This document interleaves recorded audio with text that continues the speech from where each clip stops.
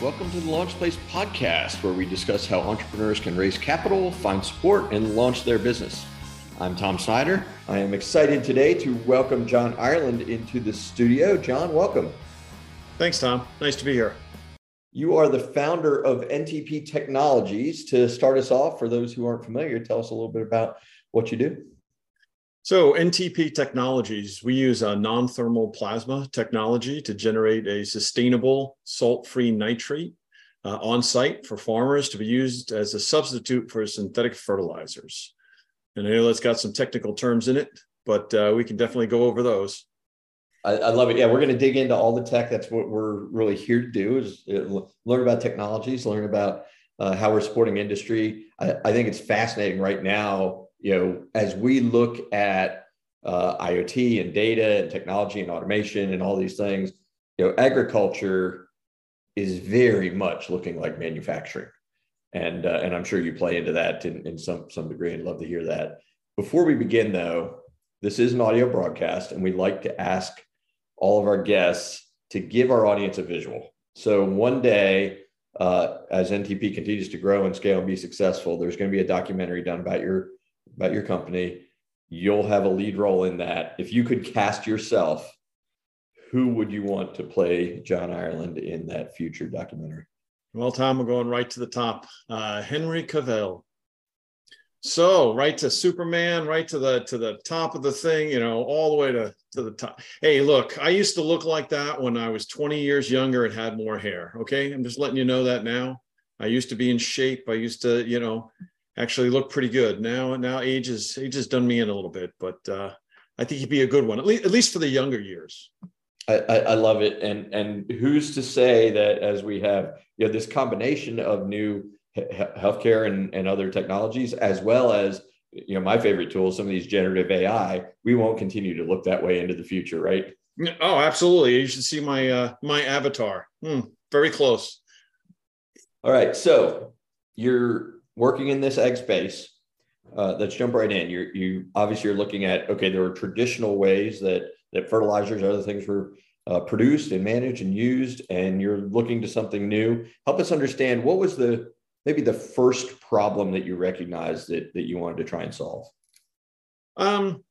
Sure. So synthetic fertilizer causes a lot of problems in the world. I was in the oil and gas industry for about 10, 15 years or so. I understand the process, how it's made. It uses high temperature, high pressures. It generates a tremendous amount of carbon dioxide. There are all alternatives out there. Problem is, the alternatives tend to come with a lot of bad effects as well.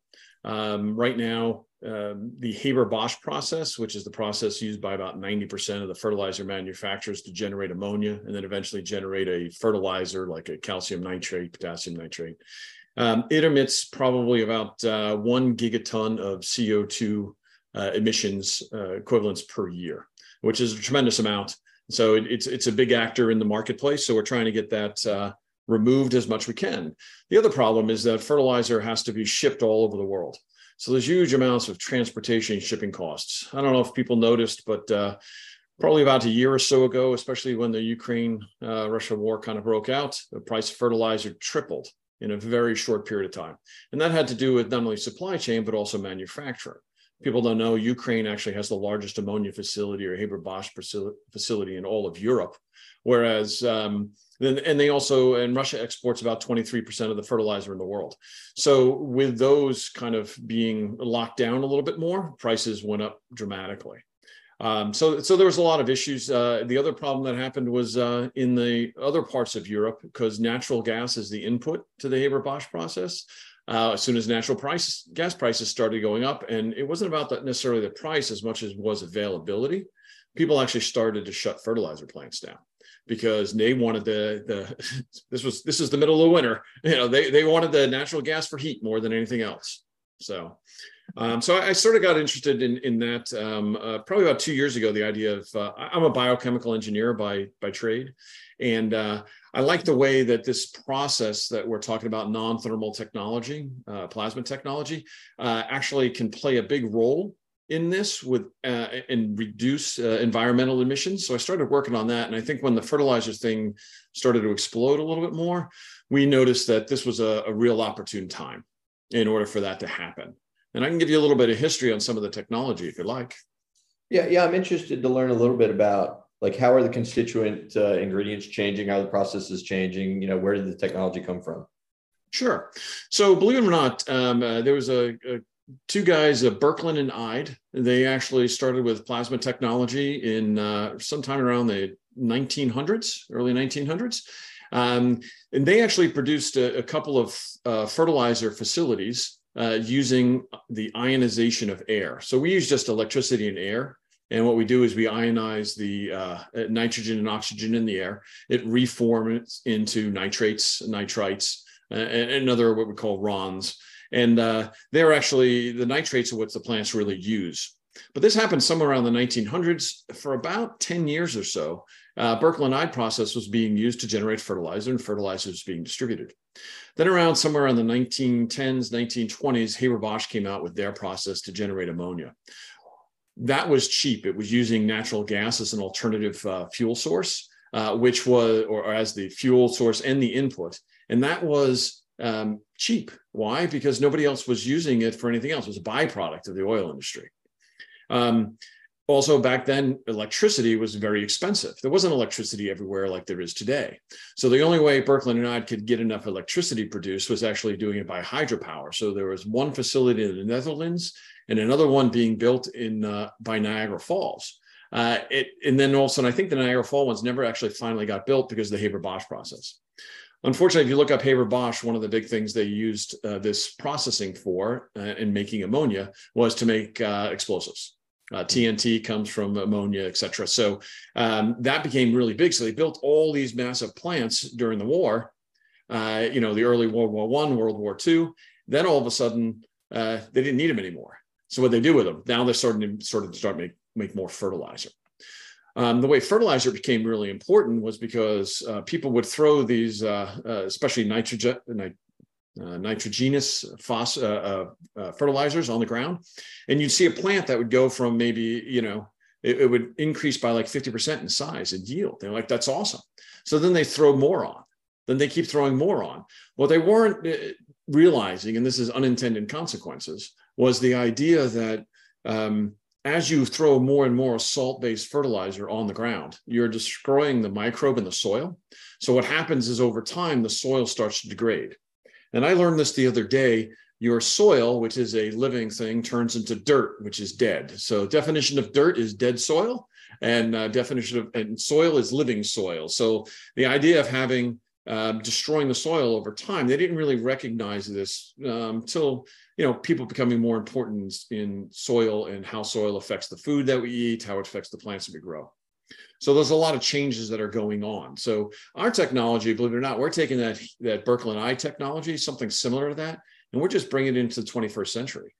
Why? Because electricity is prevalent everywhere. It's the cost of manufacturing is a lot less than it was back then. We can actually build it on a much smaller scale. We have things like better power supplies, better technology in terms of managing those power supplies and managing the actual output of our plasma. So many things have progressed over the years. Now all of a sudden it's become economical to actually look at our technology as an alternative to synthetic fertilizers. So that's sort of the technology background. So I'm interested in, you see this happen time and again, where an industry evolves for a particular reason, and then that changes, but that infrastructure gets repurposed, as you described with the ammonia plants that were originally used for explosives. Okay, now we have this capacity, let's use it for a new industry. Is there a risk as we see electrification and renewables come about that all of the natural gas facilities will say, well, where's my new industry? And despite all the benefits that you have, it'll create additional competition to continue to use natural gas and to use the traditional processes. Sure. So natural gas as an industry is interesting. I'm a big fan of electric vehicles, not because they get great gas mileage and stuff like that, really because say here in the US, we take 200 million points of pollution, meaning all the cars on the road, and we turn them electric. Well, now all of a sudden we only maybe have 2,000 points of pollution, which are the gas power plants to make electricity, but they are still natural gas power plants. Okay. So a lot of the natural gas will still be used in the power plants also as heating, A lot of houses and stuff run on natural gas, et cetera. So you'll see a lot of that. I do think, though, that on the ammonia side, okay, instead of producing, say, if all of a sudden we do really well and we sort of, Haber-Bosch doesn't look so great, they're going to take the ammonia facilities, and because there are people doing what they call green ammonia and converting some of those Haber-Bosch process into electrolysis or into other types, using other types of renewables to actually power these things. But they're going to look at the ammonia as a part of the hydrogen economy. I think our hydrogen economy for hydrogen cars, hydrogen buses, power from hydrogen is going to start to increase as a renewable and alternative. And ammonia is going to play a big role in that. Ammonia NH3, it's a great way to transport those hydrogens for use in fuels. So I see some of that actually happening as well on the ammonia side. So, people always ask us the same thing. It's like, well, all of a sudden, you start displacing some of the facilities that are out there, or the synthetic fertilizer. Aren't those synthetic fertilizers just going to get cheaper and cheaper? And I would argue probably not, because the price of natural gas is still going to go up. You're still going to see more and more people in the world. We're going from 8 billion to 9 billion people in this world. You got to feed them somehow. And we say, more people, more food, more fertilizer. But we do want to have a different way that people actually farm. And that's what we're trying to achieve here, is not only think about, hey, here's an alternative synthetic fertilizer, but there are other ways. We're big believers in biostimulants. We're big believers in regenerative farming, no-till farming. Anything that helps increase the soil's natural health will increase our plant production. But then you can't just do all this stuff and then throw synthetic fertilizer on it. That's kind of counterproductive. Our material, you don't have to worry so much about that, because we're not throwing salts down on the ground. Okay, so we're not looking to destroy the internal microbe. We're also trying to move from a practice of throwing all this fertilizer down at the beginning of the season and going into what we call microdosing, which is provide just enough fertilizer for the plant when the plant at the right size of the plant. And there's a thing called in agriculture called the 4 R's of farming, which is called the right source, the right time, the right product, and in the right dosage. Okay, you get those things right, now all of a sudden you're using tremendously lower amounts of fertilizer and still getting the yields you still need from the soils itself. It's all fascinating science. Let's talk about the market. You clearly solve and address societal pain points, which are very interesting in terms of the use of fossil fuels and et cetera, et cetera. You solve agriculture pain points, but some of those are measured on a much larger time horizon, such as the longevity of the soil versus converting it to dirt and et cetera, et cetera. But oftentimes, farmers that have really, really thin margins are just buying things on price. Like, how do you fit in, what burden of your product cost needs to be bared by, say, the farmer versus bared by other industries? And what does your business model look like? Sure. And we work on trying to translate from the much larger scale to the much smaller scale, because ultimately it's who's actually buying our product, right? You got to remember, though, that climate change and greenhouse gas emissions, we're all paying for. Okay, so what we're trying to do is, are we really trying to push it to the farmer to pay for it? Well, then the price of the food goes up. Well, then we're paying for it anyway. Okay, so it's a matter of, we all pay for it in the end, regardless. So now it's just a matter of who's going to pay for it, sort of in that in our supply chain. Okay, so part of the farmers' pains locally are a lot of them do care about their soil. They do care about the environment. If there was an alternative, it would be great. Organic farmers and organic farming starting to take hold in more and more, growing at a good rate. It's necessary, especially when you get to developing countries who don't have access to things like fertilizer and technology. They use more and more organics. Indoor farming is also growing, somewhere between 22% per year in terms of its growth. They don't use soil. They use kind of materials and chemicals, you could say, nutrients that are used in a closed loop system. Well, they have other issues in terms of the synthetic fertilizers, for example, and this is very simplified. An indoor farmer might use something called calcium nitrate. They'll add calcium nitrate to their system so the plants can actually absorb the nitrates. They need a little bit of calcium, but not much. But as the nitrates start to get used up on a much faster rate than the calcium does, what happens is you throw more calcium nitrate in. Well, what happens is you end up with more and more calcium buildup in the system. And that's not good for the system, not good for the plants. It changes the osmotic pressure of the root system. Then all of a sudden the plants can't absorb as much water. So what happens is guys then have to dump their tables out. And the reason they dump their tables is because they got too much calcium accumulation in the tables. So we're looking at it, say, hey, maybe we'll use some calcium nitrate to start off with, but as the nitrate's being used, use our product. We're just putting in nitrates directly into the system. There is no salt, there is no calcium. So you can actually run the system on a much longer time frame without having to dump it because you're not having the accumulation of other molecules. The other challenge is that some of the products that they get in terms of fertilizers, when you buy a 1500 calcium nitrate fertilizer, 1500 means there's 15% nitrogen. Okay, so what's the other 85%? You're also dumping that into your system as well. So you got to be careful of other contaminants and other issues you might be having with other minerals and other things that are actually being dumped due to your fertilizer and your nutrient injections and dosing into your systems. Okay, so we're solving sort of those couple of points. There's also volatility of price. Okay, that's an issue. I'm going to jump back to that one in a second, but then availability. Can you get it? Well, in the US, it's a little different because, when we don't have fertilizer, the price goes up by 300%. You end up paying an extra $1 for your head of lettuce at the store. Third world countries, developing nations, they go hungry. They don't get the fertilizer they need. They don't get the yields in their crop. They don't get to eat. Okay. So it's a much bigger pressing situation in many other parts of the world than here in the US. So I want people to be kind of aware of that, even though today we're trying to solve problems for the farmers sort of in the US, but it translates to a much bigger issue on a global scale. So the last thing again was the pricing. So what we're trying to do in terms of pricing, since we have a machine that actually generates the nitrates on site, what we're doing is we're changing the model from a operating cost that I have to buy fertilizer every single year. I don't know what the price is going to be year to year. I don't even necessarily know how much I'm going to necessarily need at any given point in time, depending upon my soil, what I'm growing, etc. I'm turning that variable operating cost into a fixed cost, the same way solar did. Right? So electricity, you buy electricity, you're dependent upon the utilities in terms of setting their price, and you have to pay it. There's not much around it. You can buy some other demand stuff. There's a couple other ways to get around that, but fundamentally you're beholden to whatever that price is.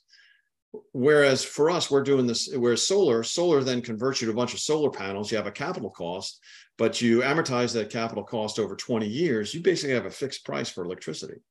We're doing the same thing. We're taking that operating cost, turning it into a fixed cost. You then have a machine that you can actually pay for over the next 20 years. You produce X number of pounds per year, per machine, per dollar. You get a fixed price for the next 20 years of your fertilizer. Not only that, this fertilizer machine, because it's the size that it is, which is probably about the size of a refrigerator, you can put it anywhere in the world, put solar panels on it, and have this thing running off the grid for the next 20 years at a fixed price fertilizer. So those are some of the things we're trying to drive at. And it's not perfect, but there are a lot of people that see this as being an opportunity to do something different than that they've done in the past. You're operating in the US now, aspire eventually, I'm sure, to get to those regions of the world that you described that have a more acute problem. But all companies grow in scale. And early on, you leveraged an organization up in Virginia called the Launch Place that offers a contest for earlier stage companies to pitch their ideas and win some capital and gain some exposure. And you were a winner of their Big Launch Challenge competition. Talk a little bit about kind of the early days and how those kind of resources, help your company along the way. Sure. There's more and more in the US, there's getting more and more resources for startup companies. A lot of them, though, start at sort of the college and university level. You're at a college and university, there's lots of resources for you.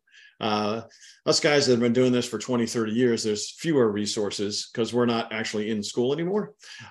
Because of that, we have to look for other more community-based ones. And the Big Launch Challenge is great. There's a couple of good things about them. One is it is a pitch for anybody that's looking to kind of highlight their technology. We talked to them. We went through a little bit of a process to apply. We ended up pitching with a whole bunch of people on stage. We were fortunate enough to be the second place winner, which was fabulous for us. A little bit of capital. Capital doesn't go nearly as far as it used to, but what's really nice is we got a lot of recognition. There were a lot of people out there. Actually, one of the people that was in the audience is actually looking to fund us this year, not 5,000, but more like 200,000. So those connections are really, really important to start accumulating that network, accumulating that those connectivity to people. The other thing that's nice about the Big Launch Channel is they're actually in Danville. And in Danville, Virginia, they're trying to become a leader in CEA. Okay. So because of that, they're looking to get as much recognition in that space, right? Which is controlled environment agriculture, basically your indoor farming. So that also helped us a lot as well. And I went back there a couple of weeks ago and talked to some people actually in Danville. They gave a conference on biostimulants. Met a whole bunch of people there as well. So it's great that you're starting to get those networking connections. People think that sometimes, hey, I met somebody who's got some money, they're going to give it to me. It's like, yeah, it doesn't work that way. It takes, even if you meet them and they want to invest, it's going to take you months. And you got to develop that relationship. They got to know who you are. You got to start somewhere. Big Launch Channel was a great place for us to start. Yeah, and a wonderful network, very connected to the investor community, both at the angel and the VC level, and just a wealth of expertise. I do like your comment about, there are a lot of resources in kind of what people think of as the traditional place startups come from, like universities and so on. The reality is that the average tech founder, like the middle of the bell curve for a successful first-time tech founder, is like 46 years old. It's people that have some industry experience. They understand some problems in the market. But they have a network. I think that's part of their advantage. Some of them have maybe some savings that they can, at least get a roof over their head while they're running their company. But there aren't necessarily as many dedicated programs, and the Launchplace is one of the fantastic ones that's out there.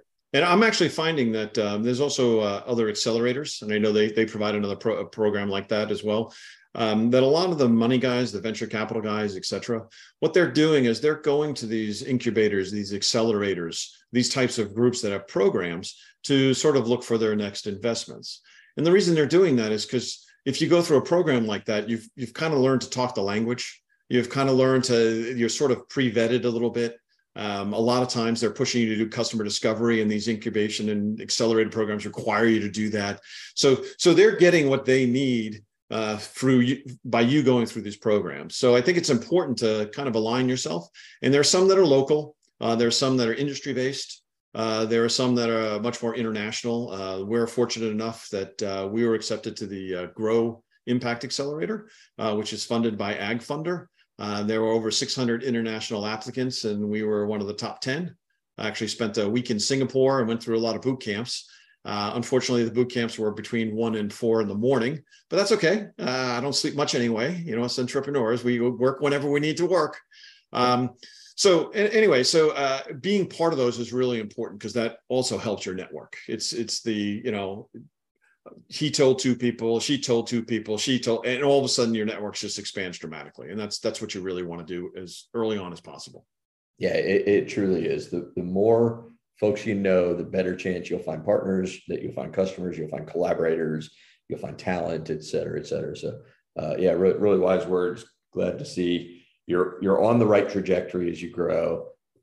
As we start to wrap up here, what are you most excited about kind of as you look forward? Well, I'm excited that a lot of people are thinking about how to do some of these more traditional industries in a different way. Okay. Some of them are really out there. Tech's really great, SaaS programs, you got applications, and a lot of people have invested in tons of applications as a kind of quick dollars, but something like ag takes time. And I'm glad to see that there's a lot more people interested in putting in the work, taking the time. They know it's going to take a while for it to expand and grow, but they're willing to actually do that. And I think that's really important because, you can develop a new app tomorrow if you really wanted to, right? And maybe make a whole ton of money on it. But, you still need to eat. I'm sorry, your app's not going to make the food for you, at least not yet, right? At some point in time, you never know. But today, we need to have a lot of these basic industries and things we sort of take for granted that are showing up at our doorstep that are happening. Can't be done by apps. They actually have to be done by hardware, by interfaces between software and hardware, and people actually pushing markets. I'm not so sure the agriculture industry would have changed unless people are in there kind of pushing them to change and showing them why they should actually change, which is great. We're actually seeing some larger companies in the space also taking notice, which I think is really important. All great stuff. I'm certain that there are listeners that are out there that may be interested to learn more, or maybe have some way that they can help, or a door that they can unlock. If folks wanted to reach out, what's the best way to either contact you or NTP Technologies? The best way is probably just through email. And my email is jireland, like the country, at ntptechnologies.com. Fantastic. Well, thanks for sharing a little bit of the future of what industrial agriculture is going to look like. Love the idea that we're going to do it in a smarter way in the future. We're not going to kill our soil and turn it into dirt, that we're going to do all the good things. And I look forward to having you back on the program soon to learn about the progress that you've made. I really appreciate being here. Thanks for listening. Thank you for listening to the Launch Place podcast. The Big Launch Challenge will take place on October 5th at the NC Biotechnology Center in Durham, North Carolina. This annual event offers startups valuable business networking and capital opportunities. If you are looking to turn your startup dreams into a reality, then apply by September 1st to pitch your business.